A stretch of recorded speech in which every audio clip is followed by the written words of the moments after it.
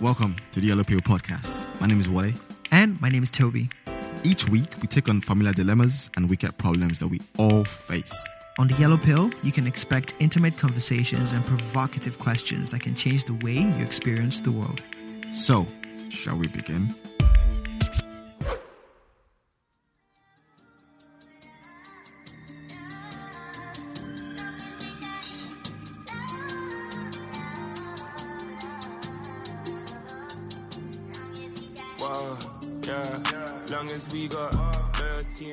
Yes, people, it's Wale here again, and welcome to the Yellow Pill Podcast. Wow, this episode was one that I enjoyed very much recording. I'm looking forward to such episode for a very long time to talk to an emerging artist with a creative ambition. And I think, this was one episode that you can tell from the episode, Toby and I really enjoyed it. We caught up with our friend, an old friend, David. David goes by his stage name Dave Creates. And David is an emerging artist, an upcoming artist, and a very, very good one at that. And we're curious about the life of an emerging artist and, what aspects of that can be challenging. We want to understand the personality behind the individual. We want to understand what orients one towards a career in his case, music. And if so, how does he experience, himself in that pursuit? And how does he experience himself by balancing the economic realities as well of such creative ambitions? And boy, oh boy, did we go across all kinds of conversation in this. David is a wonderful dude, and you can tell from the episode that he's really, really down to earth. We kind of covered his journey through spoken word all the way to music. We spoke about the creative tension, balancing the economic realities of trying to chase, this career in music while trying to live a life sustainably as well. And that was also very interesting to unpick. But of course, we dove deep into the heart of a man, into the heart of us men by talking about what stresses and issues of concern has he faced in his journey in terms of mental health, in terms of progress impatient, in terms of all sorts of things, pressure. And I'm sure this episode is one that you'd love to hear. And finally, we spoke about his new album titled Amor. Now, this should already be out by now or out imminently. The link is in the bio. Please click the link to listen to the album. And that album, boy oh boy, did I enjoy. I'm not just saying that because it came on the podcast, but I listened to it for the first few times. And when it began to sink in, I realized this album is one ahead of its time. And honestly, big ups to David for what he's done. That album is very, very, very, very, very good. And it's one in which I hope you guys will also enjoy. And of course, we spoke about this album and covered the journey about the album, the story behind it, and lots more. I'm going to wrap it up here just so that I don't bore you guys too much, but jump into the episode and I hope you enjoy. If you want to listen to the music, click in the link below. But for the next 1 hour, stay tuned to the podcast ahead. Thank you. But yeah, bless, bro. Thanks for coming on the podcast. Really appreciate it. I'm good to see you. I think this is the first time we're actually going to speak for a lengthy period of time. Well, very relatively lengthy. I think we spoke one time for quite a bit at EHB after fellowship. We're talking about your exams, I believe. But I think that was as lengthy as it was. It was a kind of normal uni student kind of conversation in the evening. Alpha exams are killing me. Of course, are killing me. Honestly, how is yours, man, bro? That kind of conversation. But I remember like all our interactions that I often had with you was one through you doing spoken word for as always, but also like people's mentions of yourself, back then. But I guess I just start with this. When I reached out to you about the podcast, because I've been doing this thing where I ask all the guests lately. So when we reached out to you about the podcast, what were your initial thoughts? Yeah. And what did you just think about the podcast as well? Yeah. Well, first and foremost, thank you for having me on. I'm very honored to be with you guys. For real. Thank you for that. Yeah, I remember when you asked me, and it's funny. I remember listening to you guys. I think I first listened to the podcast during pandemic. I think it was during the first early pandemic. Our friend Yemi, Yems was on an episode. I think it was about relationship. And I listened to that. I was like, yo, I love just the angle of you guys just having a general conversation It was almost just like listening into what you guys were saying, but having the different perspectives and stuff. So yeah, when you asked me about it, like I love conversation and just being able to talk about things in depth or whatever. So I saw it as another opportunity to do that as well. And it's nice that I've heard you guys before. So I kind of have a sense of just what the vibe is like as well. Yeah. Nice. That's good, man. That's good. Yeah, Yemi was a regular attendee on our podcast for a minute. Until you started asking to be paid, and I go. I'm joking. She didn't ask to be paid. She did. She's nice as always. But yeah, I think just going back to how I began the conversation about your journey to music, and I think I'll save the album talk for probably later in the episode. Cool. But Toby and I were very curious about this journey as an emerging artist, because I mentioned like I don't know if every dude or every young person has this phase. Even if it's just once. Exactly, right? Yeah. And Toby and I, so our story is Toby and I did some music thing back in the day, but I said Toby was obviously more talented and much more extensive in it than I was. Yeah. So at some point, Toby used to start making beats and Fruity Loops, and then we had another friend Tosin who used to rap as well. Okay. And then Tosin was a decent rapper, I guess, for our age, and probably still is. Yeah. But I mean, I was just like this dude. I was just friends by convenience. I mean, I was artist by convenience because I'm friends with them, and I tried to join in, and then we. yeah. So my name was Skinny Guns. Oh my god, that's some crazy. I think that was even my Twitter handle one time. Yeah, at some point. Jesus Christ, Skinny Guns. Yeah, bro, the dark ages. And then we used to record in, I think we did a couple of recordings in my house as well.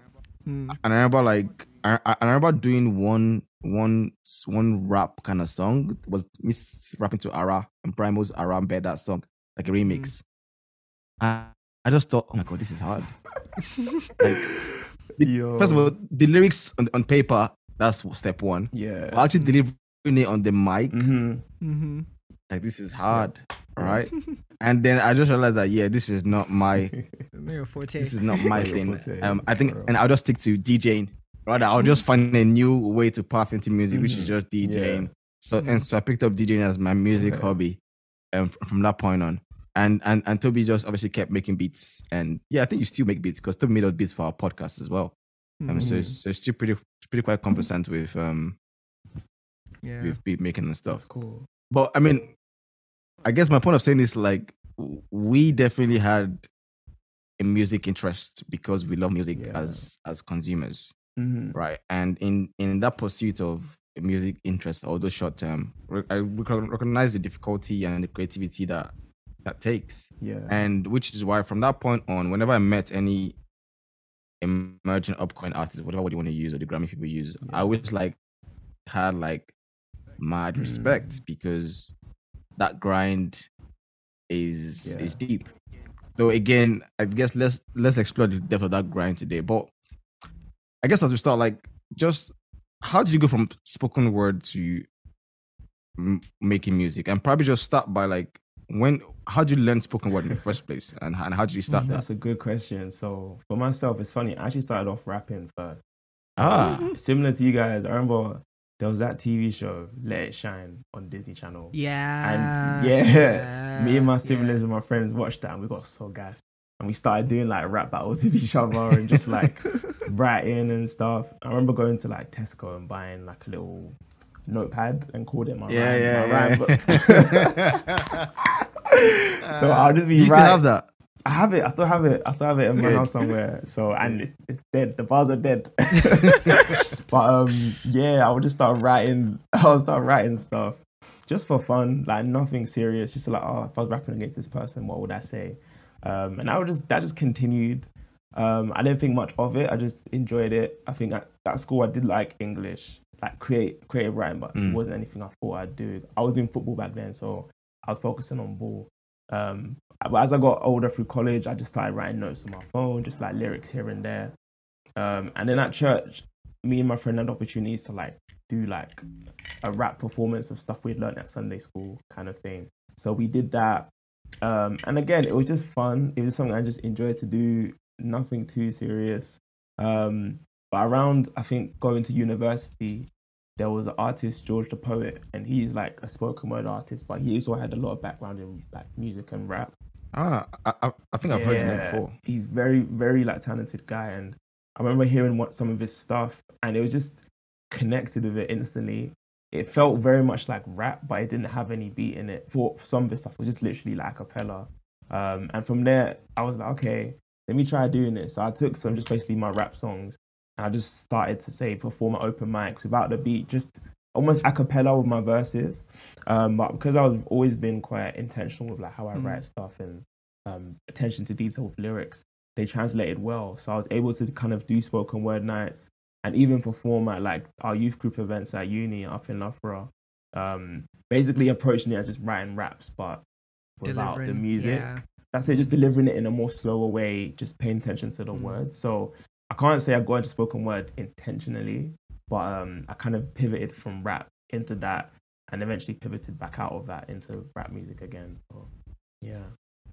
I didn't guess that. I thought it was the spoken word first and then rap second, because I think you're probably the first guy that I heard do spoken word actually that I actually properly heard and appreciated spoken word. Wow. Because I think from my background of like living in IB and stuff, I whenever I heard someone say something without any music, a cappella, and it's just like words, it's not like a rap style, I just think of poetry.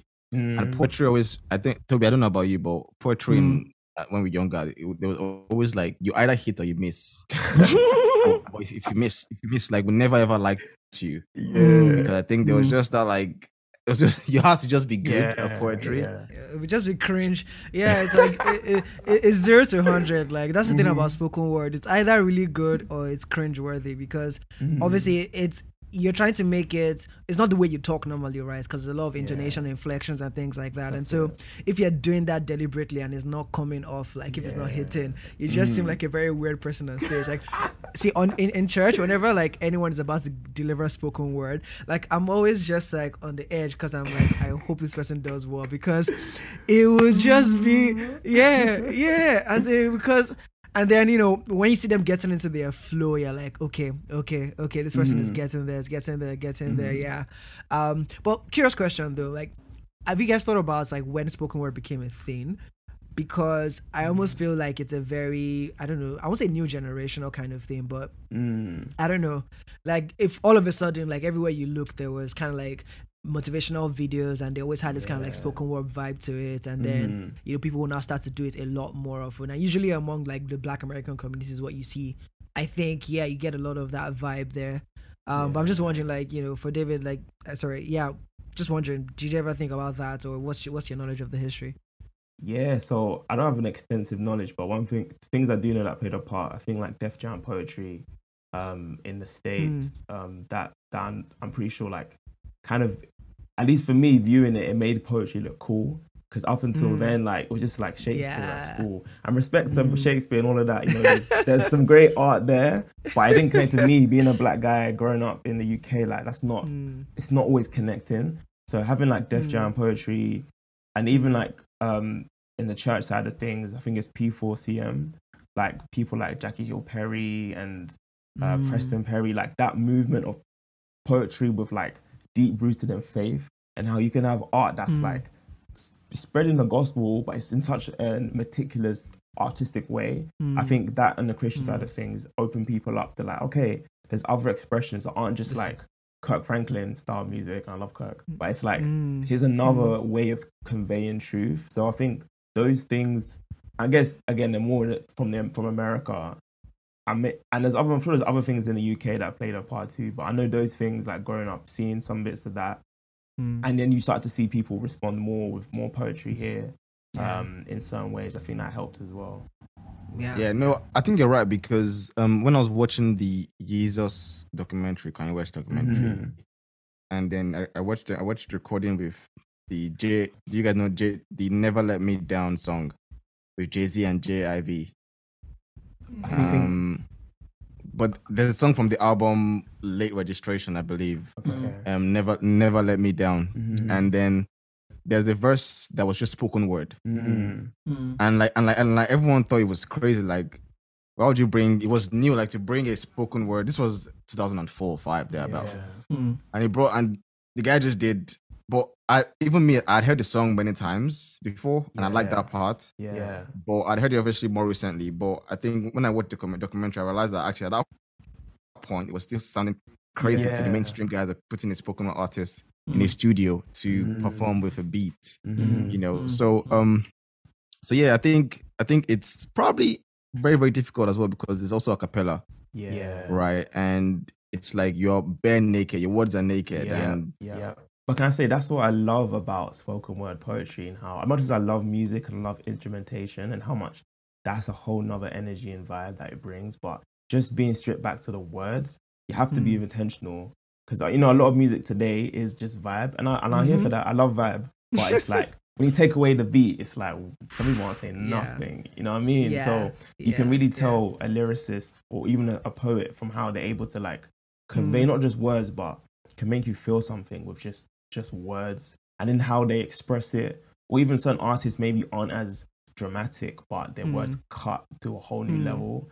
And I think just being exposed to that made me realize that, wow, words are indeed powerful. And we always know that words are powerful, right? But when you're in like just like I say, a spoken word event or an open mic, and just the room is just captivated by someone's performance, then you realize how, wow, there's something powerful about spoken word poetry. So always gonna have love and respect for that art form.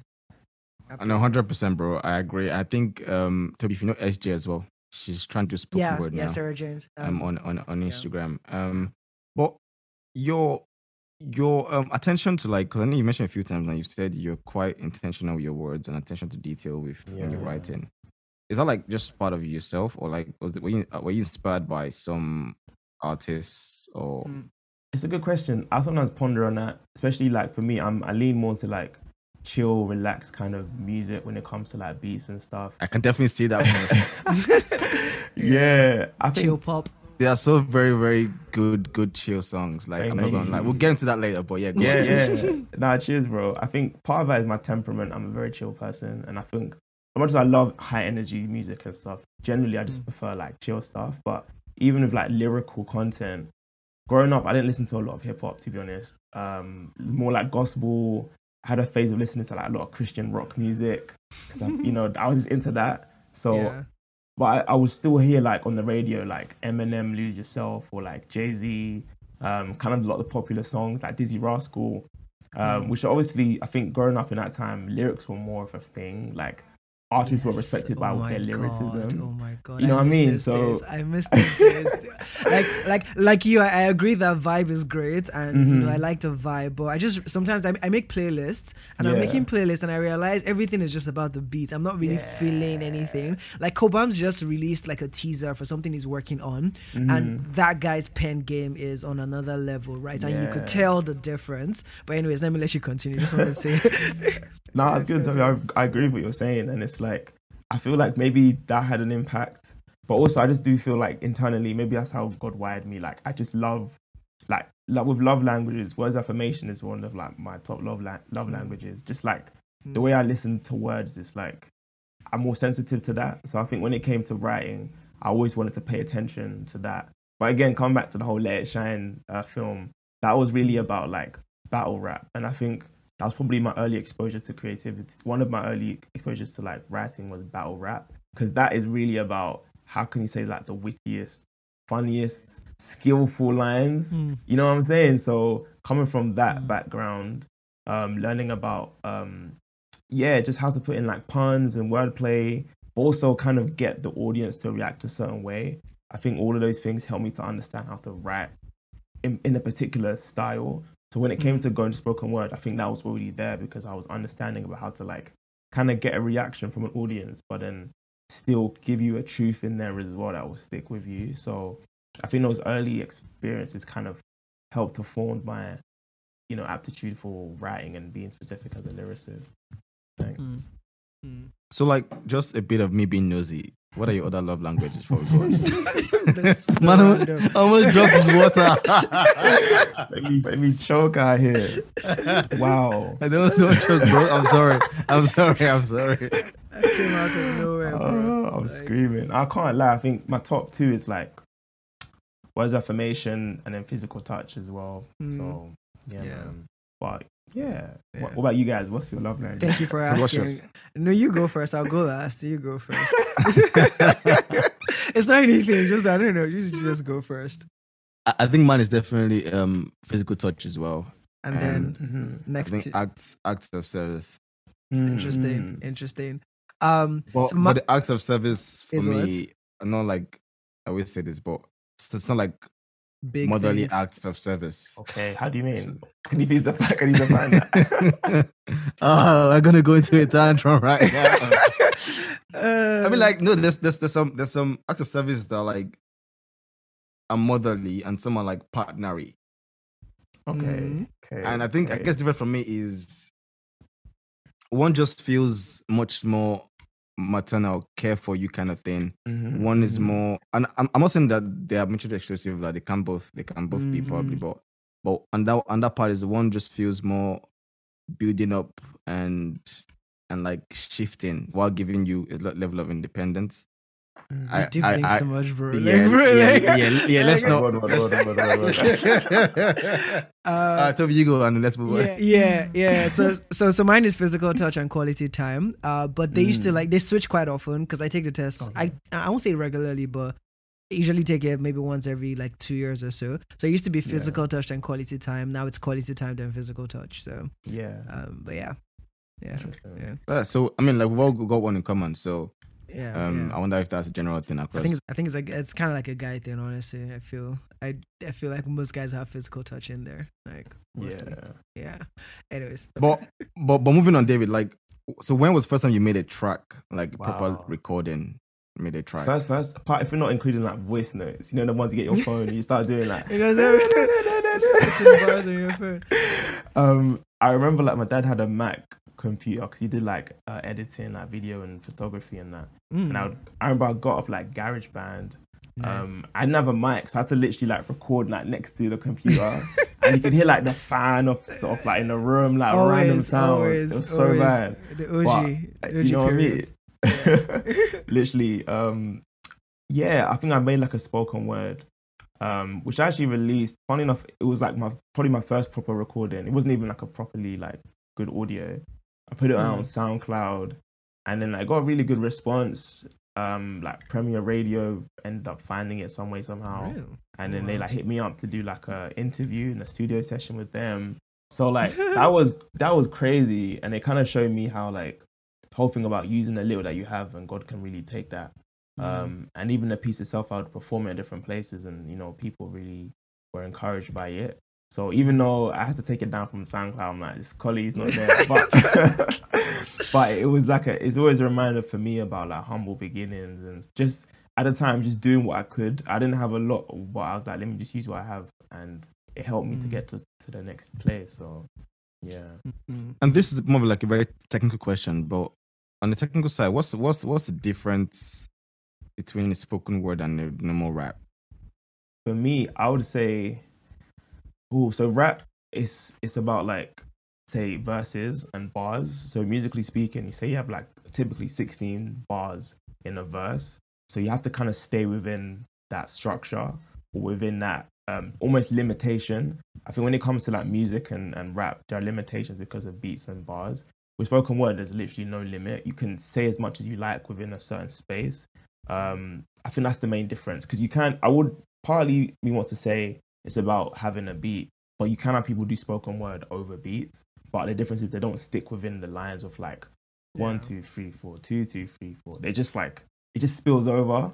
So I feel it's a great area, but I would say generally you just don't stick to the restrictions of That's interesting, because I think before today I'd have just said it was absence of a beat. Well, I just think because that kind of more to that. Yeah. Right, Toby, what do you think? Honestly, I don't consume a lot of spoken word, to be honest. But I can tell when a rapper is focused on trying to break away from the structure a bit. It's why I like John Bellion sometimes. So I love John Bellion. He's amazing. Yeah, exactly. So you can see, like, sometimes with the lyrics, and sometimes the beat is not even the focus. It's just there too, because okay, yes, I'm going to put a song on Apple Music, and the way the lyrics just go, that's really what carries the song. And so so I think that's kind of like with spoken word. I don't know, because I want to say like sometimes they're trying to tell a story and things like that, but with some kind of rap as well, there's a story being told that it actually just connects. But obviously, like, I think with spoken word, sometimes it's less about like the rhymes isn't what carries it through a lot of times. Like sometimes it's just the connection of words, the relation and things like that. But again, some rap is like that as well. So I don't, like, it's hard to really like draw this like fine line between both of them. I don't think we have to. They're two different mediums that can sync up with each other at some points. But yeah. I agree. So let's talk about the name Dave Creates. What's the story behind that? Yeah, so when I came up with a name, I wanted a name that kind of represented who I was, like as David, but also like my creative journey and process. And again, I listened to people like George the Poet. There was people like Tyler the Creator, and I like how they had their name, but also a bit about what they did. I had some drafts, some that I would never see light day. Oh my gosh. Nah, you ain't hearing none of that. You ain't hearing that. Nope. But Dave Creates is really just about like, it's just my journey as a creative. So it's like, come with me as Dave Creates. It's something that's happening in the present. It's ongoing. I didn't want to just limit it to like Dave raps, because I do more than rap. I sing a bit. I do photography. I want to get into film a lot more as well. So I wanted a name that would kind of encompass all of that. Not just at the time of uni when I was just doing spoken word and rap. I wanted it to give me space. I'm not to say that your name would always limit you if it's just like Dave sings, but it's like I knew I wanted to do more, and I wanted a name that reflected that. So yeah, that's behind it. Nice.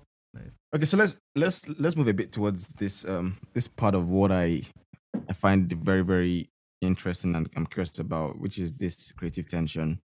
I think as an artist, and I think you've already mentioned that a little bit, where as an artist, particularly if you're upcoming and emerging, and if you're a pure artist who genuinely loves the art form, I think there's always points that you get to where you have to, stick to this, devotion to the arts, and you're torn away by the idea of still trying to be entrepreneurial with the arts as well. I think there might be that discrepancy between your artistic aspirations and the desire to also get some maybe monetary value from that. So I guess I would start by asking, like, do you think that you have to choose between either where you have to be an artist where you're fully bohemian, where you're like so to the artistic cause, or you have to pursue art for the purpose or for the intention to create some revenue from it? Do you think you can merge both? And how do you see yourself in that tension? Yeah, this whole thing of tension is something I've been discussing with my close people for some recent time, so it's a very relevant topic. I believe ultimately we all create for different reasons. Even if someone's not a quote unquote like define themselves as a rapper or a producer, people still like to write stuff, journal stuff, play music, have jam sessions, and in those instances you're creating. I believe at the heart of it, creating is a time where we can just express ourselves. So in that sense, it's like we can all be creatives to some degree. Now, in terms of like making money from it, that's a whole other conversation. We live in a world where things are more commercialized, especially like with social media. You can commercialize a lot of things, and music is something which I feel like has benefited from that, which is great. A lot of people can become artists now, on like a full-time level. But then to get to that stage, now there's a lot of different obstacles. Parts of it is like trends in music. Some people's music that they like to make is very popular, so it's easier to become like say full-time with that. Other people could have just the same amount of work ethic, but their sound isn't as in, so you have to take another route perhaps to get to that stage where you can make as much money. I'm kind of in that phase as well of like, so I have a full-time job and I still do music along with that. I do make money from music, but not enough to like fully support myself at the moment. So over the years, it's been a back and forth of like doing music just solely, working part-time job or working a full-time job, and still getting to that place where God's grace, one day I can just do music. But I've seen that some people are able to kind of make that jump and do music full-time. And there are other different factors.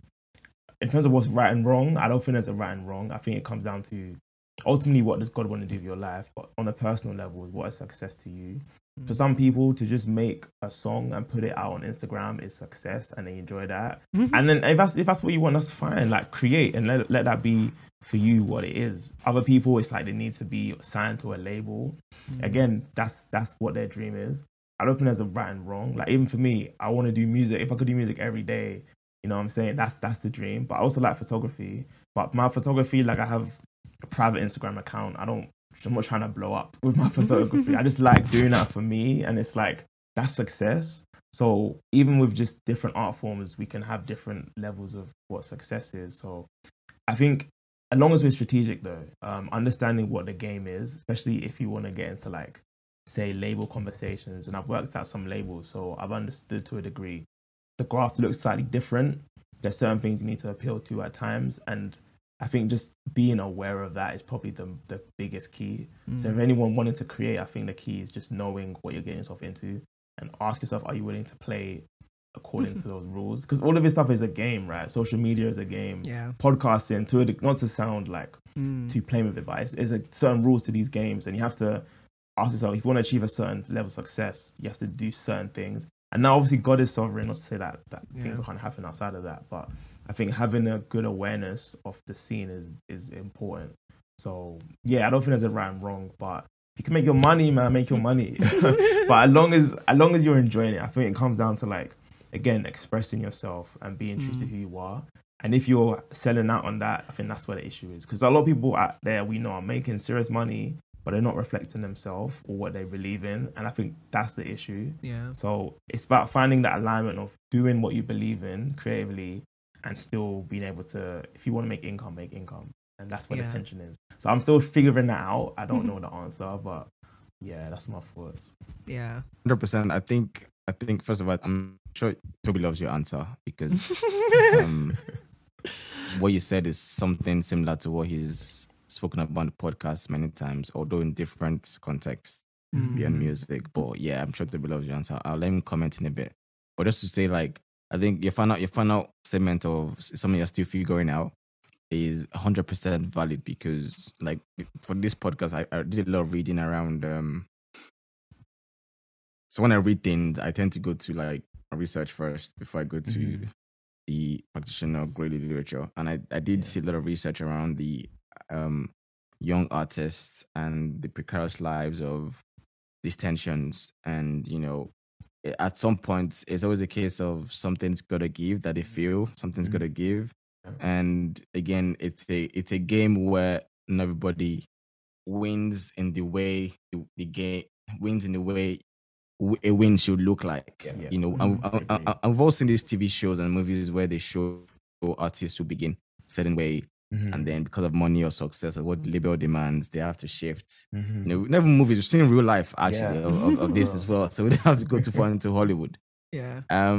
But Toby, let me let you comment on what David's response. Like you said, completely agree with everything. I think that idea of identifying the game and, you know, defining if you want to play it or not. I think what I was just going to add to that was, I don't know if it's a trend or thing, but obviously when we're talking about rapping in secondary school, I don't think the idea was very commercially driven per se, right? Versus now when people, and not to cast aspersions on anyone, but I feel like right now people starting things, there's always an idea behind it of, oh, this could be my big break or something. Right. So it almost feels weird that, you know, creativity and everything is now sort of like very more intertwined with this idea of commercialization and things like that. And I don't know, I won't say I like to think of myself as a purist or anything, but I think that side of things is what I'm still, like, as David even probably said as well, still trying to balance as well. Because even with, as David was talking, I was trying to relate it to what we're building, Wale, as well with the podcast. I think it's the same kind of conversation. Like, okay, there are probably things that we can do let's even just start from the things that we talk about and the twist that we give on things. It's not mainstream, right? And so obviously it's not going to appeal to a lot of people, right? We've said this thing about, you know, a lot of people have told us they like our podcast, but they're not going to listen to it every day because we deep things too much. Like, life is already hard enough. I just want to listen to something banter and things like that. And banter is not bad, it's not wrong, but it's just that, okay, so if we say we want this podcast to be popular and that's what people are asking for, what does that mean for us? Do we then change what we feel is our art form and the way we want to deliver things to appeal to that secondary thing? Right. So it's again, I don't think we've figured out the answer yet. I think one thing I tend to do is some people might call it burying my head in the sand, but I don't know. So whenever it comes to all of these things, I'm like, you know what? If I don't know the answer, I just keep what is clear to me and what I like to do. I'll just continue doing that. And I think, like you said, there's a place of sovereignty and things like that where, you know, God is going to bless what you've put your hands on and, you know, the things that you've worked on. And I think I always just create space for that and just be ready for when the opportunity presents itself, as opposed to like chasing stuff. But is that the right answer? Who knows? But yeah. That's good. But even just to jump on that, I think there's that, again, the word tension of how when you have listeners or fans who you kind of now creating not just for yourself but for them. And I don't think that say like, if you're going to do music as a hobby, then make what you like. But if you're making music now to put out, people are consuming that, you have to be mindful to an extent of the audience. So there's a balance of like staying true to your artistic goal of creating something, but knowing that if you do want to now make bread from it, there's a certain way you have to kind of allow other things to contribute to that. But then I have friends who would say, I've heard say like, you shouldn't always do what the audience want you to do. You should stick to your guns.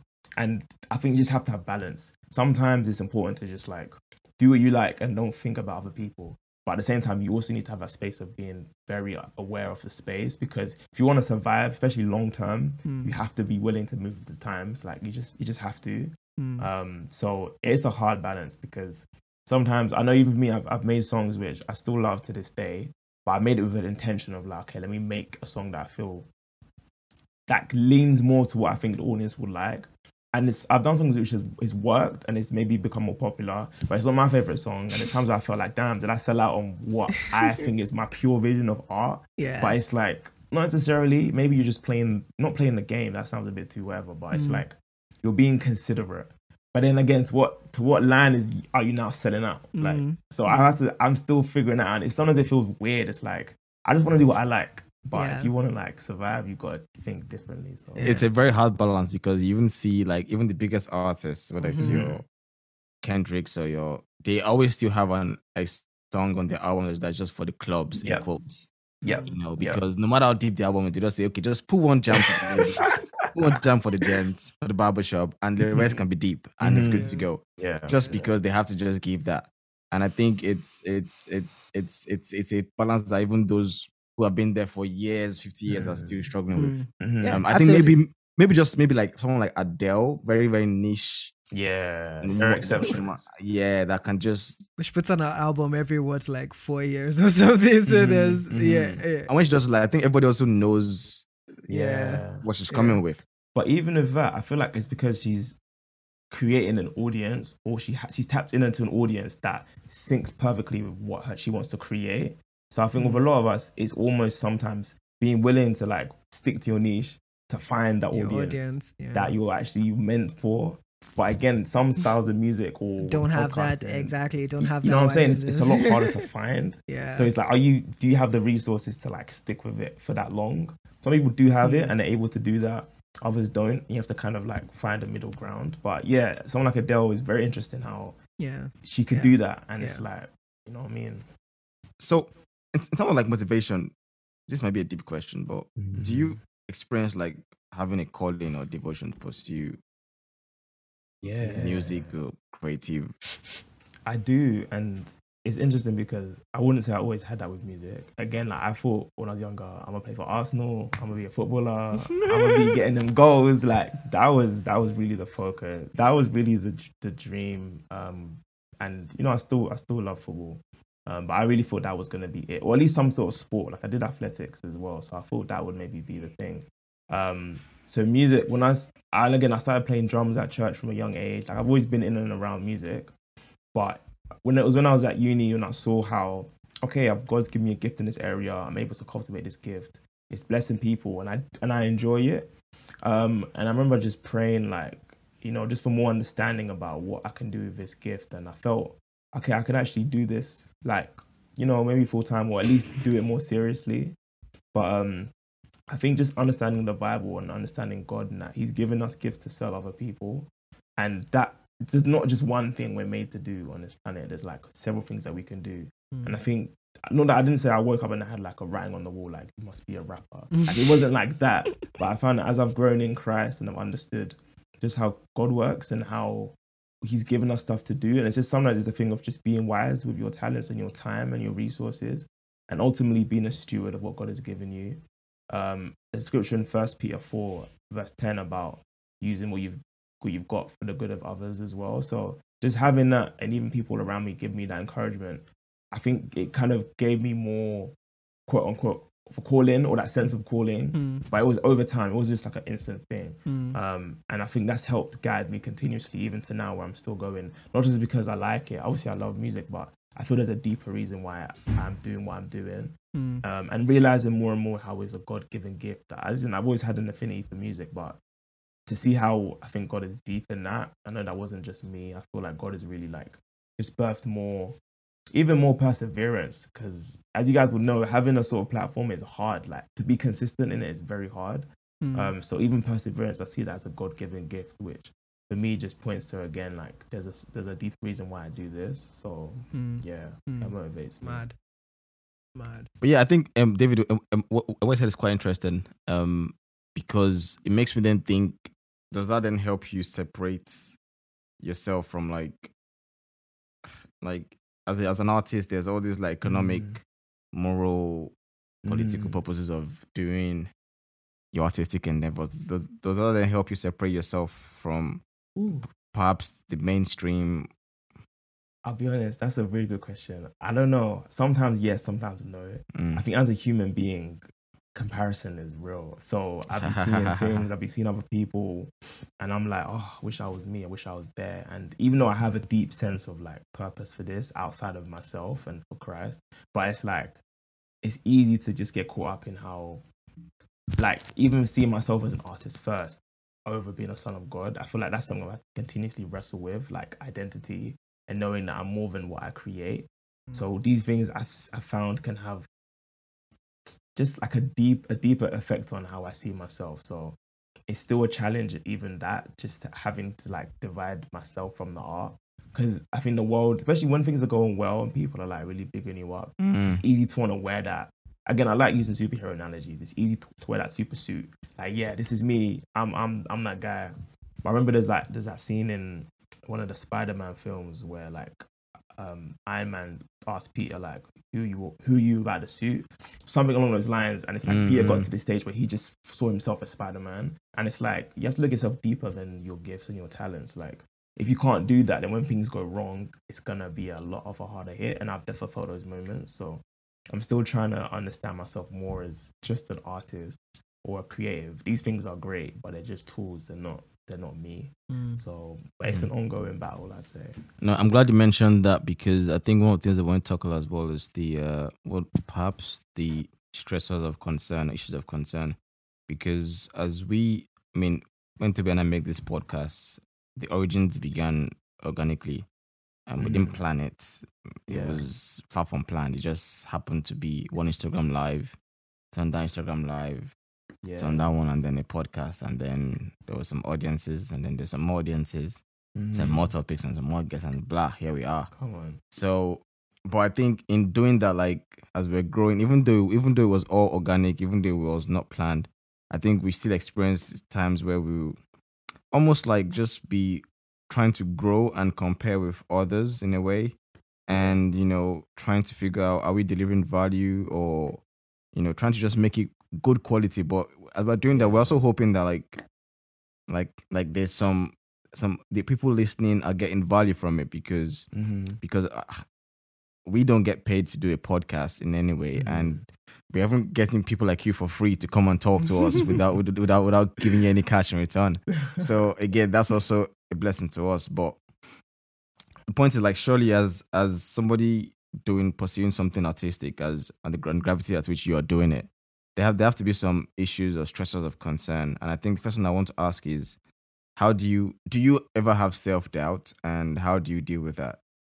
Yeah, I say it a lot, more so recently, I'll be honest. I think in previous years, it was quite like relatively calm to move forward creating. It's still a lot of challenges being an artist, especially out of uni. In uni, there's almost like the safety bubble of like, you're just living life. Everything's calm. You know there's going to be life coming soon, but it's like relatively, you get student loan if you do get it every couple months. You know what I'm saying? You're all right. Yeah. And then when that loan stops coming in and you have to start fending for yourself, I think those pressures, have found me leading to self-doubt, like being an adult, wanting to like have my own independence as well. And it makes you question yourself. Like for me, the biggest thing is like me asking myself, why am I still doing music? Like as much as I love it, but it's like, you know, I got friends earning really, really good money on certain jobs. And I'm like, rah, if I'd chosen a different path, maybe I would have been a lot more comfortable financially. So these things play in my mind a lot, to be honest. So, but again, it comes back to knowing that I'm not just doing this for the sake of doing it. Like I'm doing it for a deeper reason. And knowing that God has given us all different, as it were, paths in life. Certain things are out of our control, but things that are in our control, we can decide to do them. So me being here is like, it's a choice. At the same time, it's a choice that I believe God has like helped me to make, but it doesn't make it easier. Some days it's very much like easy to convince myself that I'm doing the wrong thing, or that I need to just, you know, get a real job, quote unquote. Even though I'm still working, it's a thing of thinking like maybe I need to like be like my colleagues and like just, you know, finish work and just chill. And you know what I'm saying? But it's like, I realized that perhaps my life is going to be different because of what God has given me to do. And it's not going to be the same as other people. And again, just leading me more to like spend time with God where I can and like allow him to fill me with more of that perspective. But it's hard. Again, especially the last year, I think. I'm 26 now, so moving past the 25 bracket. You know what I'm saying? Like you see 30 on the horizon and you're like, raw, I gotta fix up. So again, I'm not like I'm fix up. No. You know what I mean? But even like I'm not like I'm doing bad in life. I think a lot of it is just like I thought I would be further than where I was when I was younger. And I do feel like for me, a lot of my peers, we have the similar feeling of like life is moving too fast and we're falling behind. But realistically, things will work out. But we have to just stop trying to rush and just allow things to take their place. But that is easier said than done. It's hard. No, 100%. I think I'm glad you were honest about that, because you know that fear of a comparison, because it's people you came into the world with in terms of school, university, same milestones, naturally compare. You wonder what alternative paths would have looked like for yourself. I think Toby and I also have struggled with this as well. Toby used to work and he became an entrepreneur, pursued a different path. You know, I chose to do a PhD, which was 3-4 years of not making money. Although, like it's very hard. I think one of the things that make it even more difficult is the fact that you can never be sure of. Like the future is always where the answer lies, but you're just hoping on that future to tell you the story. But you can't have it now. You have to just wait it out and hope and have that faith. You know, and the faith can bring faith can be good on some days, but on some other days like this where your self-doubt creeping in, maybe you got some rejection. It's like, what going is this going anywhere? You know. Long as we got loyalty and team up with you till we beam up. Tell me why should we stop? Why should we stop flowing when we know what we got? I see the signs are showing me that we up. And then I think another part that makes you curious is what of like criticism from like your peers and maybe even personal criticism as well. And how do you deal with that? Because sometimes like particularly when I'm working during my PhD, I think one of the ones I used to deal with was personal criticism. Like I I would always be hard on myself. Like Yeah. the mistakes you make, you're like times 3 hard on yourself. The things that you succeed at, you don't give yourself times 3 of the joy. That's it. So it's like it's just that self-criticism that just keeps hitting yourself. But how is yours like?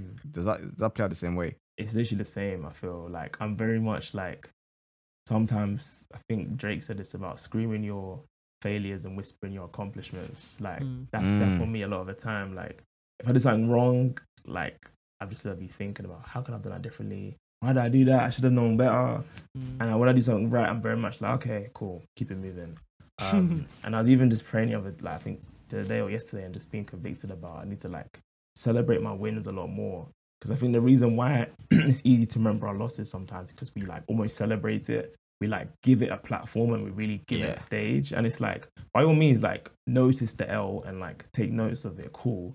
But like we shouldn't be giving it way more energy than our W's, because it's like you're gonna then be miserable to a degree because it's like you're not celebrating the success. So my way of counteracting that is just doing a lot more journaling and just every day writing things that made me feel happy and like made me feel smile, like made me feel joyful.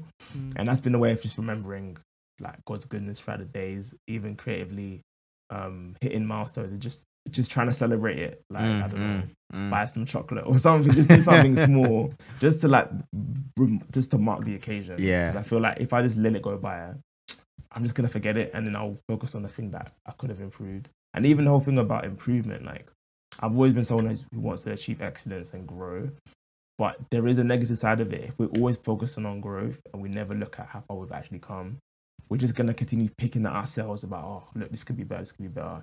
And you need to do that, but if you don't give that space to just at least sit in what you've done well, it just becomes a cycle of like, why am I doing this? So I've learned to slow down my life, slow down my creative process, to just be more present where I am today and notice the wins. And that's helping me become a lot more like, okay, now God has actually done a thing, like I've improved or I'm making an impact. May not be all that I thought I would achieve, but it's something. So I'm turning a corner on that, but there's still a long way to go. So how about like a personal question? How about like family pressure? Do you get that? I think I got it more, to be honest, probably around uni. When I was like kind of clear with my parents that I wanted to do music properly, at first like they were very much like they saw it, but they were still like, you need to do something for real, like. You know what I'm saying? I think at one point I wanted to drop out of uni and they were like, that ain't gonna happen. So that was definitely hard because I feel like I took it personally, like, oh, you don't want me to succeed. That's what it felt like. But obviously I know like they were just saying what was best for like, you know what I'm saying, general future and planning life. But now they're definitely more understanding and more supportive. I wouldn't say like see as much as I see it, because I feel like with anyone with a dream, like very few people can see it the way that you see it. So there's still that whatever, it's not always there, but they're way more supportive now for sure, and it helps. I feel like when you have your family back in it, especially my siblings have always been like really supportive as well, so that helps. But even I think the tension can help you to sometimes dig deeper and be like, alright, am I really doing this for real? And just you see God on another level, and it helps to like bring a bit of clarity. But things have definitely improved over the years. No, that's good to hear. I think because we know, like, particularly from also African backgrounds as well, it's our parents. It's hard for them to see these creative pursuits as a career or a thing that you want to do for real. Particularly after you've gone to university, and I think that pressure that adds maybe from parents, siblings, or whatever could also add to the pressure that would maybe hamper your creative endeavors as well. Because you're thinking, I gotta make it for them, you know, and then you just maybe you're having that also like an impatience with your progress at the same time, you know, because I feel that sometimes, because like when I was trying to write up my thesis, like I'll speak to my mom and my dad, and I'm talking about PhD, and I'm like, oh, so when are you gonna be done? And everything, I'm like, yeah, I'm gonna be done like XY next month, and the next month comes, there's a delay. Like, oh, so are you done yet? And you're like, no, I think I need like a few, like 2 months again. They're like, 2 months again, that kind of thing. Yeah. But obviously, like, they want to support you, like, okay, like, you know, God got you, etc. But you can just sense it, like, Like they just want you to get out there and look and get into what they perceive as the markers of a grown-up life. You know, so it's hard. And in doing that, sometimes like you can easily turn to vices as a consequence of pressure. I think a lot of people do that. I don't know. I want to say, I don't know if you've turned to any vices, but have you found yourself in some positions where you've tempted to turn to vices, like because you're just under too much pressure? Yeah, for me, thankfully, I haven't. Not anything externally, but I feel like it's been more of an internal thing, which is still not great. Like, again, just being more self-contained and like just mulling on stuff and like not opening up for me. And I wouldn't say I've had like depression, thank God, but I've definitely been in places where it's like not myself, and kind of darker places, and like struggling to just open up and be honest with people.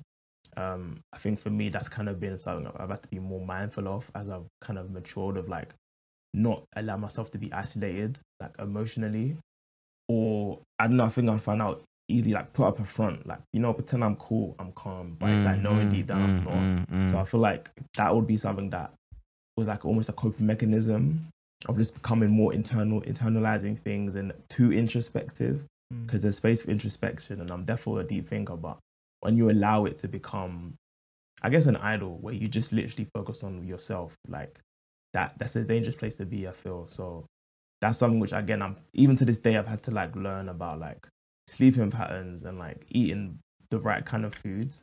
And that's ways in which I've helped myself to just, because I noticed in myself, I don't eat certain things consistently and I don't sleep well consistently, it affects how I think and it affects how I see the world. And you know, when you hit a certain point, you don't want to go back to that certain point. So as much as I'm not great at stuff like getting good sleep, I know like to put things in place at least to a degree to ensure that I don't go, you know, to like a bad place mentally. So I guess for me, I've not necessarily had like crazy episodes of anything, but at least relative to myself, I'm learning to like take better care of myself, so that I don't go to like a really bad place. So I thank God that I've not reached that, but where I've reached, I don't want to go back there. So I'm trying my best. You know what I mean? Yeah. So. No. I mean, I'm glad you said that. I think that's a very good self-aware point to make. Because I think for you, if you get to the point where you can notice the little things that shape or that help or hamper your mood or your feelings, your emotional state, I think that's very, very impressive. And absolutely, I'm glad you're honest about it, because it can be hard for us guys particularly to talk about the fact that, man, we're going through it. And and it's also hard because I think also as an artist as well, like you're in a singular position because nobody will get all the things that you're dealing with, but also it's hard for you to also explain some things that may seem like ordinary to the ordinary person, in quote. And that also makes the life of an artist also being harder, because some people also say, well, you know, just do this, just do that, just do this, just do that, or just, you know, just wait it out, or don't worry, to be fine. But there's always layers of complexity behind these stressors. And I think the key point in this, me just pointing this out, is just like to say, like, the journey is beyond what you produce. The journey is also how you recover and come out of the down days that are guaranteed. Yeah, I think that are guaranteed. But you mentioned wins earlier, so let's go on to the wins now. Okay. Big wins coming up. I think the biggest win so far so good is your new album. Yeah. Titled Amor. Before I go on to it, let Toby actually give his impressions about the album. First of all, thank you for sending us the album ahead of time. I feel really special. Like I was like me. I was like me. Like, oh my God, I got a link.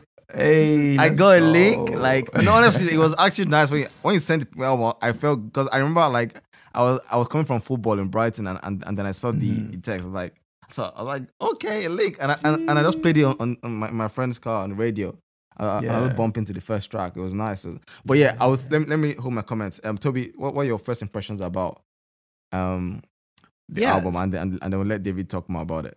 Yeah, absolutely. So I think I was trying to figure out what genre it was, because it felt familiar. And then it then made sense to me that it was sort of like chill pop. So I was like, I'm gonna try and confirm if it was like the whole chill pop vibe, because there's There's Same. sometimes when I want to like read, study, or I don't know when it was, but I stumbled upon like a chill pop like playlist on YouTube at some point, and it's just a different kind of vibe, right? It's like I like to describe the kind of music I like as intentional, that you know, not just the lyrics but even the beat itself. Like if you stripped out everything, you know, from the song and it was just the instrumentals playing, you would still feel yourself going on a journey and, you know, feeling a story being told. So I think that was the first first vibe that I got. And then obviously like a couple of tracks like stood out. Then I was trying to like figure out, because some people obviously use their albums to like tell stories and it's about something. This one feels like it's about your relationship or the journey towards a relationship with someone. Maybe just a few songs, but I guess you'll confirm if it's wrong. Obviously there was an interlude in there that sort of like gave it away. I clocked that too, actually. Yeah. there was an interlude there that sort of like gave it away a bit. And then yeah, pretty much that's my initial thoughts. A couple of other questions, but that was kind of like my initial vibe listening to it. Really enjoyed LMK. And then that one really stood out. And then more, why do you hold back? Which one was the one? We're on the same wavelength right now. As in, that's on my list of favorites I wrote down. Yeah. But which one was the one where sort of like it was a kind of like an interesting trick, because it was ending and then it kind of like started to play in a bit of reverse, sort of. Was that Amor? That was a more wider hold back. Okay, all right. Yeah. So that one, like, I like thinking about, obviously, because I kind of make beats as well. So I was just trying to think about the process of deciding to do that and the execution and stuff like that, beyond even just the track and everything itself. But yeah. I'll shut up now before I go on. No, I appreciate that. I think like your comments mirror mine as well. First of all, I think the first time I listened to it, I was thinking, what genre is this? Like, because like naturally when you listen to stuff, you want to immediately place it in something in your head. It's like a natural human instinct. But I just thought, because I played in the car, and then when I got home from football, I played in the shower as well. I was jamming in. I was just like jamming like okay. So I think my first impression was like, it was a very, very, it felt very, very like mature. Okay. For I won't say your age, but like I was very, very impressed, bro. No, I was very impressed because like there was no background to make me know that you can create this. Like I had not seen anything. I mean, I've been to old jams, so like I've listened to like Listen Close. The earlier ones. Jeez, OG. Is it bless or blessed? Or what's the one you one of the first one? Bless. Oh, listen, breaking news. Breaking news, yeah, that's it. So I think like this one, as I said, and then it dipped after that. Actually, this is more like a chill pop vibe, and also when I then moved from like my speakers to my earphones, it was a different experience again. Hey, you got it, bro. Come on, it was nice. And I'm going to like a different world, and I think Let Me Know was the first one that hit me that I began to sing along to, and that's how I know. That's how I know that I like song has gotten me when I'm singing along to it without knowing. Let me know how you feel. And I was like, okay, this is cool. And then obviously, I like Amor as well because of the sample as well. I didn't see that coming at all. Yeah, I see that coming. And then I also love what's the last one? Sunrise. Sunrise. Yeah. Sunrise is good as well. I'm also love. I mean, I think about albums is that when you listen to albums over time, your favorites also changes. And I don't know about you guys. So for my start, it's definitely those three for now. And also, I also like the album cover because it just seemed like it just seemed so fresh. Like there was intention. So wait, anyway, let me pause now. Just let me let you give us the lowdown on the album. So new album titled Amor, which means love in Greek. Is it Greek? I believe in different translations, like French and Spanish, it has the same kind of So Amor new album, congratulations, bro. Really well done. I think it has about how many songs? 1, 2, 3, 12 songs. And it's good because like they're also like not short. It's actually like a 3-minute average kind of length. So again, that's also massive as well. Thank you. So why now and why Amor? Yeah, so I mean, firstly, thank you for like the comments and for even listening. That really, bro, means a lot. Yeah, with this project, for me with music, I always just like creating based on the space that I'm in. So my early stuff, Breaking News, I remember that song was based on like what I was learning in uni about like war crimes and stuff like that. So this one came from that. This project was a lot about kind of me getting into a relationship, kind of falling in love and just exploring what romance is, but more like a personal level. So over like the past year, even like I love like hip hop, I also love like neo soul, R&B, and I've been listening to that like a lot more over like the past couple years. So even in terms of the style of music that I want to create, it's definitely leaned more into like more, you said like chill, sometimes even lo-fi kind of vibes, which I feel like naturally suits my voice and my temperament to a degree as well. But just falling back into that space. So when it came to creating these songs, at first it wasn't like I was trying to create an album. It's like, let me just make songs as I normally do. As I continued, I kind of felt there was like a theme between a lot of the songs. So I think an early version of this project was a lot shorter, but it had a bulk of the songs that really just reflected what does it feel like to fall in love and how does that change how you see life, which is really what Amor is about. It's about love. It's about the ups and the downs of that and about just what it feels like for a human being. And I wanted it to sound like that, not just lyrically, but also with the instrumentation. Hence the beats just have a lot of like a softer, easy listen.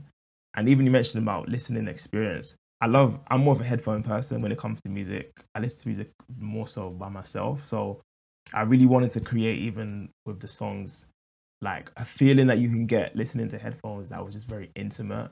And it's like some of the harmonies and stuff hit a lot better when you listen to it on like a headphones or earphones. So that, again, those things were kind of off the back of me listening to music like Children of Zeus, Hawk House, just music that I love that's like hip hop but also soul. Like, again, I always love bars. I want to keep rapping. That's always going to be there. But I really wanted to experiment more in this project with like singing and working with other like of my talented friends who also are really, really good at what they do. Yeah. Kind of fusing those worlds together. The story that the project really has, again, is like from the first track, just kind of a character dreaming of what it's like to fall in love with somebody, having that track let me know, kind of meeting that person. And then Amor Hold Back is almost that kind of like that point of like Amor is you discovering that you really like somebody, and then Why Do I Hold Back is really just realizing that you're a flawed individual and like you can't give enough to a relationship in and of yourself. And that was kind of me even discovering about like how there's things that have happened to me in the past which I'm still trying to work through, and it's affecting how I'm loving this individual. So even with my girlfriend now, it's like it's amazing, but I find myself at times like realizing there's things I haven't like necessarily thought through or delved through in my past, and it's stopping me from being more open and more intimate in certain ways. So that song really just like it's almost a switch off the project, and it now transitions into like the more introspective side. Like Sunrise is about learning to let go of situations and just letting life be, and then other songs just exploring about like maybe losing somebody and how that affects how you feel. And then kind of just ending on a note of how, take me back, just kind of reminiscing on the good times with somebody, wanting to go back to that place of just almost being carefree in a relationship and not feeling overwhelmed with what you have to do, what you shouldn't have to do. But yeah, that project is really just about, I guess, again, it's just reflective of my life over the past year or two, and just exploring different themes. But even with like the song, Why Do I Hold Back, that originally it was just like the first half was just a friend of mine produced the beat, and I just thought, let me just see if I can flip it and try and find other pockets in the song. So I reversed the song and then just found this whole new beat emerge. Oh my gosh, let me try and write to this. So that was just me trying to write a more introspective, kind of hard-hitting, self-reflective piece about what it feels like to hold back and not know why, and kind of delving into that. Yeah. But yeah, it was really fun to create. It was definitely ups and downs, like stressful at times. But yeah, that's really in a nutshell the story of the project. No, that's amazing. It's amazing to hear the story behind it, and I actually feel really. I think this is the first time I'm ever like speaking to somebody create an album and hear it. I mean, you watch interviews, but this is different when you're actually hearing it in first person. And I think I'm not gonna lie. When I first heard the album, I did not think it to be a romantic background album. So I think that's why it took me a while to deep like, wait, is David singing about like Do you know what? I like that. I feel like it's definitely a project that will catch people off guard. It caught me off guard. It did catch me off guard. I'm happy it does that because I know more time I've touched on relationships in certain songs or features, but it's not like a central part of my music. Yeah. But for me, leaning to our early discussion about tension, I want to be someone that creates music that I believe is on my heart to create and not just do what I think people want me to hear. Because if I made the album which I think people wanted me to hear, it will still sound good. I have songs for like another project, for example, which I think is more for Dave Creates album, but I wanted to take a risk because for me, I've always enjoyed trying different sounds and seeing what can come from that. But also as a writer, being willing to be vulnerable with what I'm going through. So I'm happy that it did catch you off guard, and I believe it's a project that you have to kind of sit with more to like fully understand certain things of it and the sound. But that's almost been a thing that's been scary because I'm like, what if someone hears this and it's just not what they expect and they don't like it? But I've just I have to be willing to put myself out there and knowing that those who need to hear it, it's gonna, you know what I'm saying, be what it needs to be for them.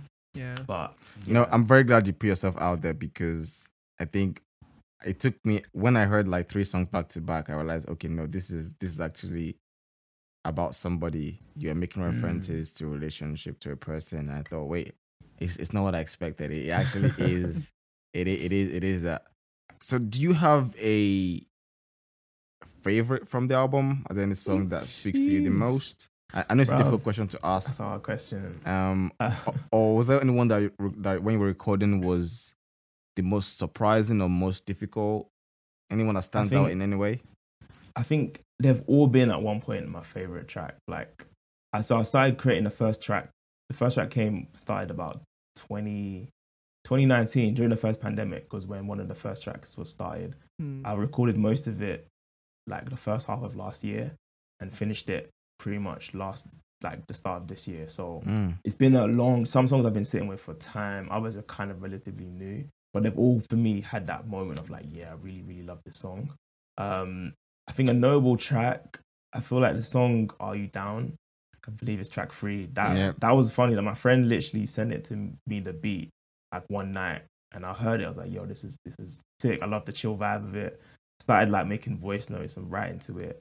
And by the next morning or afternoon, I sent him like most of the track. So that one came together really quickly, and it was just like, for me, a confirmation of how like some songs take a while to write, and again, some songs on this project took a long time to come together for different reasons. But others had a more effortless feel, and I just learned to like not try and overthink everything. Like a lot of these songs I just kind of created in how I felt in the moment. I didn't want to be too meticulous with like the writing. I just wanted it to kind of flow based on how I felt. But I knowing that I was still able to create something that had substance. So the project really showed me the art of sometimes just letting yourself create. Like, don't overthink stuff. There are times you need to think deeply about it, but I wanted this tape to be more of like I don't want to say easy listen, but a song that has depth over time. But even if you heard it the first time, it still has a level of like, okay, I can vibe to this. So yeah, but I don't know. I wouldn't say I have one favorite. Like, we'll hit different times. So. That, to be fair, I think I tried to pick a hole there, but I'm not surprised you had a particular favorite. It's gonna be hard to pick one. But let me pick on that hole. Not hole in the album, but like hole in what you're saying. It's cool. Like, so you mentioned romantic interest. I mean, we spoke about that. And you mentioned you have a girlfriend now. So is this song about your current relationship? In like, is the album more about your relationship right now and reflecting to the past, or you also make references to past romantic relationships, or there are other relationships they're speaking about beyond just romantic relationships? Yeah, so this project is a mixture of like past and present experiences. So I'm in a great relationship now. It's been my first relationship. But before, I've had experiences with other people. Come on, man. Why is this guy clapping? Oh my god. Mate, you know me, Toby. You know me. You know I'm an advocate for the brothers. Yes. When we settle down, maybe not that deeply as they always say, but you get what I'm trying to say, all right? Because like the streets are quite hard. And if you can find like mutual love, it is good. For real. It is amazing. Yeah, it's worth celebrating. Amen. Let's go. I appreciate you, man. I appreciate you. Yeah.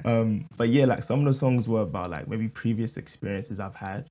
And even some songs aren't even about anyone in particular, just about my feelings about love and thoughts about how I'd want a relationship to be at a point in time. So it's really just kind of drawing the line between those things. Like as I write, I like to draw on my life experiences of others sometimes, and just even how I imagine things might be. But ultimately, I can listen to this project, and it really relates to where I am right now, which is great. And I know that in the future as well, there'll be new experiences which I'll be able to kind of relate to this project or other stuff as well. But it's really like a combination of different experiences in life. That's amazing. And how about the features? Because I think somebody there sounded familiar. I'm not sure who she was. I don't know if it was either the Rachel Davina or what's the other girl's name? The True B. Yeah, True B. Yeah. So I mean, True B. We worked together on a song called Transform, which we put out last year, I believe. What does the B stand for? Her surname, I believe. Okay, so it's not who I think it is. Okay, fair enough. Yeah, but like the features, like, so how was that compiled? Was that just a case of they wanted to work with you, or like did you choose them? How did that work? Yeah, so I feel like I'm very blessed to know a lot of amazing, like talented creatives. So everyone here is like friends that I know. Some of the songs came together of like, say, the Let Me Know with True B. I had like the demo I was working on. My boy produced like a demo of the track. I was kind of just like writing to it, trying to get some ideas, and we were just chatting as we do, like just catching up one time. I was like, okay, I got something for you which I think you might like. I showed it to her, and she really liked the song, and she jumped in it, and it kind of went from there. Sunrise with my friend El Marie. We've been working together for like time. Like we started making music together ages ago. So again, that was the thing of I'd made a demo of the track, and I really felt her voice suited the vibe. For me, when it comes to collabs, I always try and feel like who has a tone that I think fits well on this song, or who can do something on this song that I feel would work. And El Marie had that for that song. Even Rachel as well. I think Rachel is an amazing singer, but also in how she can arrange like harmonies and her vocals. And with Take Me Back, I wanted to have someone on the track that could really like bring another level of like just like arrangements and vocals to the track, which she did. And even how the intro of the album is really just taken from the bridge of that last song, and I just loved how it sounded a cappella. So we kind of just put it at the start of the project. True. It's actually I didn't deep that, to be fair. Yeah. So like kind of gives the project almost like a full circle. Full circle. Yeah. So I feel like stuff like that. Again, but I feel like as you listen to the project more and more, like you have to pick up certain things that are there. So yeah. That's sick. But again, shout out to everyone else on the project too. So like my boy RJ, beloved. So how about the artwork? Because I really like it. It's also it's got so for anybody who's just listening, it's an artwork. The background, I'm not sure what color I'll call this, because I know the colors are quite specific. It looks like a blend between orange and pink. Flowers around your face. It's kind of like peach. Is that peach? Dark. I would say pink, but it's pink. Somewhere around that. Yeah. It's around that. It's around that place. But what's the idea behind the artwork? Does it signify something? Yeah. So interestingly, the artwork, it wasn't even meant for this specifically. So shout out to my friends Helen and Hannah. They have like their creative platform called Agile Art, and they had asked me to be a part of like a kind of a shoot that we're doing, which was exploring kind of Black people in that diaspora and just kind of like growth and emergence and what it meant to kind of fit into like a new space. So I was one of the models, and my friend Intanu was a model as well. And we did this amazing shoot. Like I just loved like everything about it, just in terms of like, again, having the flowers there and just kind of exploring intimacy and different things. So yeah, like we did that shoot separately. That was for a project that she was working on. And as I was putting together the album, I was trying to think of different ideas of what we could have for the artwork. And I was like, wait, we just did this shoot. It just worked so well, like just with everything about it. And for me, the deeper meaning of it is how like you know, the whole expression of wearing your heart on your sleeve, or like flowers. As a guy, like guys don't necessarily like, it's not a masculine thing to have flowers on your face, but it almost represents like a vulnerability and almost like just showing what's inside your heart and putting it out on display. And this product is about like being vulnerable about love and romance and kind of putting it on display for somebody to see. So it's almost like how you give someone a bouquet of flowers. Like artwork is almost like me giving myself to somebody, saying, "Hey, this is my heart. This is how I feel about you. Like, would you take it or not?"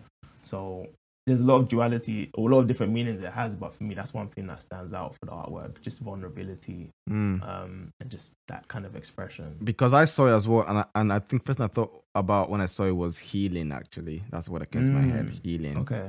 And I think that was also because the material of the outfit, because it looks like linen, kind of like loose linen, particularly the headscarf as well. Yeah. And you know, like whenever you watch like shows or like this centers for healing, and mostly like masculine healing or healing from not like old school rehab, nature kind of healing, they always have these materials on. And then I think that's what I kind of thought. But I think that also links kind of to vulnerability as well, being vulnerable about things you've gone through and people you've encountered on the journey of life. And you know, and no, I think it's a very, very nice piece of work. And shout out to the two girls you mentioned as well who ran the show. I think it's definitely it's really, really good. So earlier you mentioned the case of when you get a beat, like this is a question, like do you record before a beat, or do you record after you have a beat, or you write something for a beat, and what decides that creative process? Yeah, so normally I love to hear the beat first. Always. Obviously, I can write and do spoken word, but for me, when it comes to writing music, I love to hear the beat because it gives a whole nother context. I see writing to beats almost like a conversation of like I hear what the beat is saying and I almost talk back. So a lot of songs is like I hear it and I'm like, okay, what does this feel like? Try and get a flow or a melody, and then from there I kind of piece the words together. So normally that's just my process, like hearing the song and just seeing how I'm feeling from that, and then going off of that vibe. I find that for me to work really well.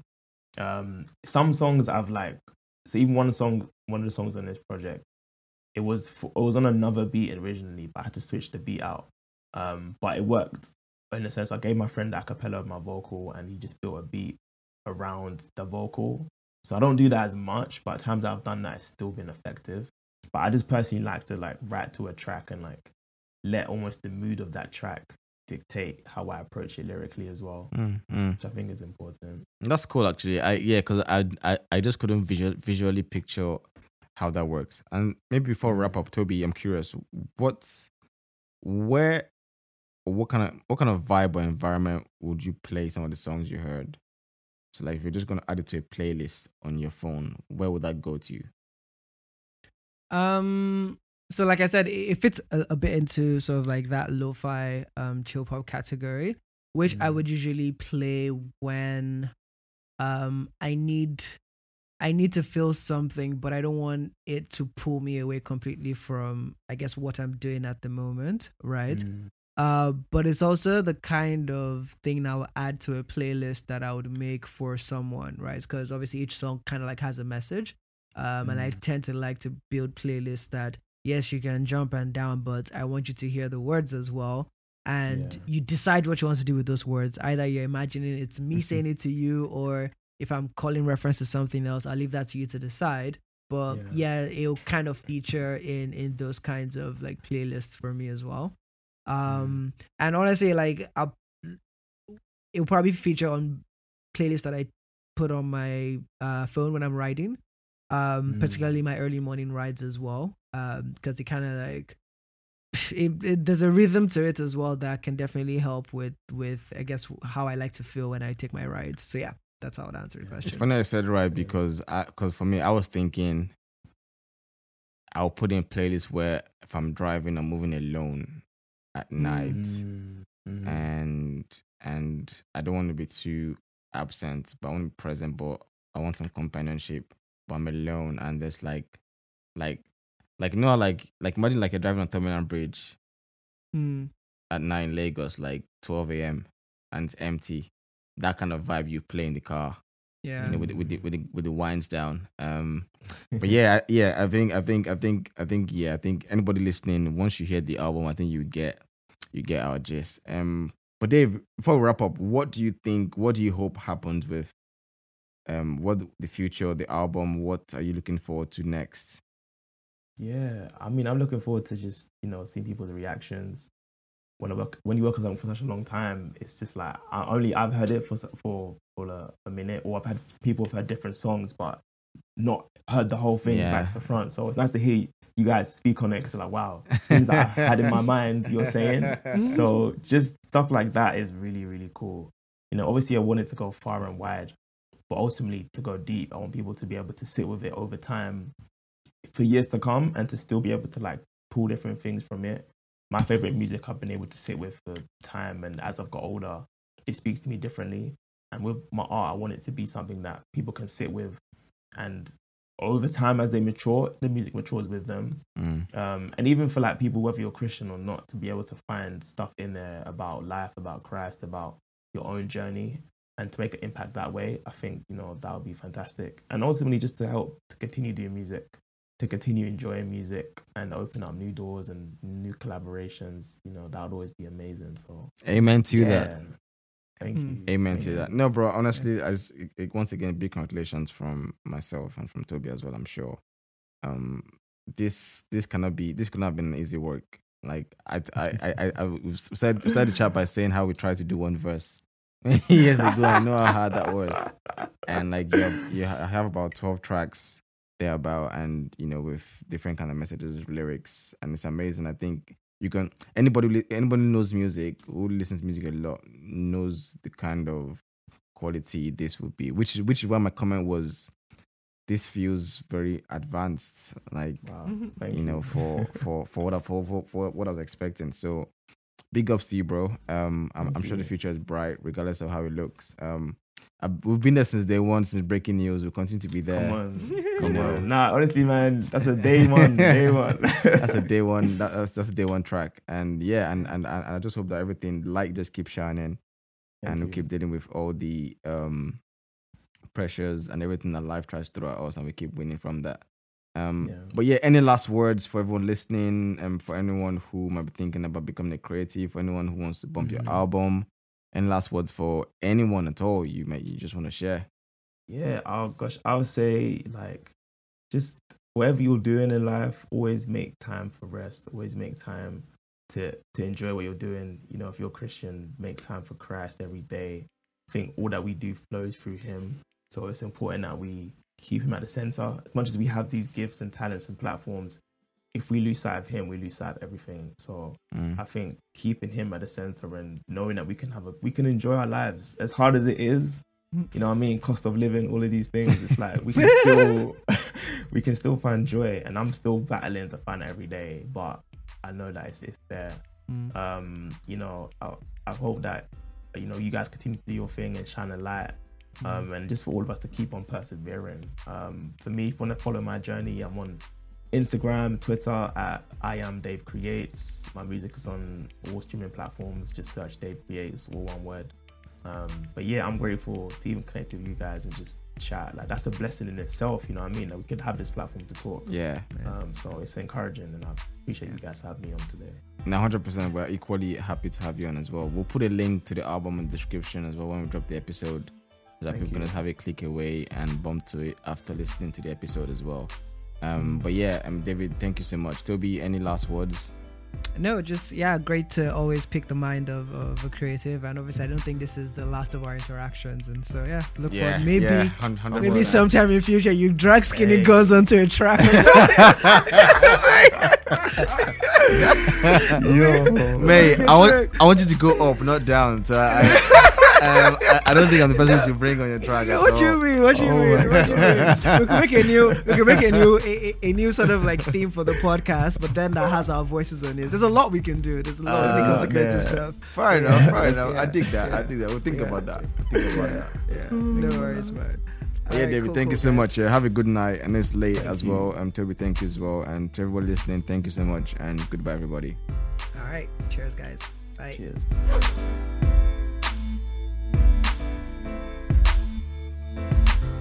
And now, a personal note to you, our listeners, to you listening right now.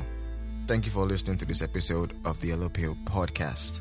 Now, we know that in our culture of 30-second content and quick sound bites, it makes it really hard to pay attention to longer form discussions.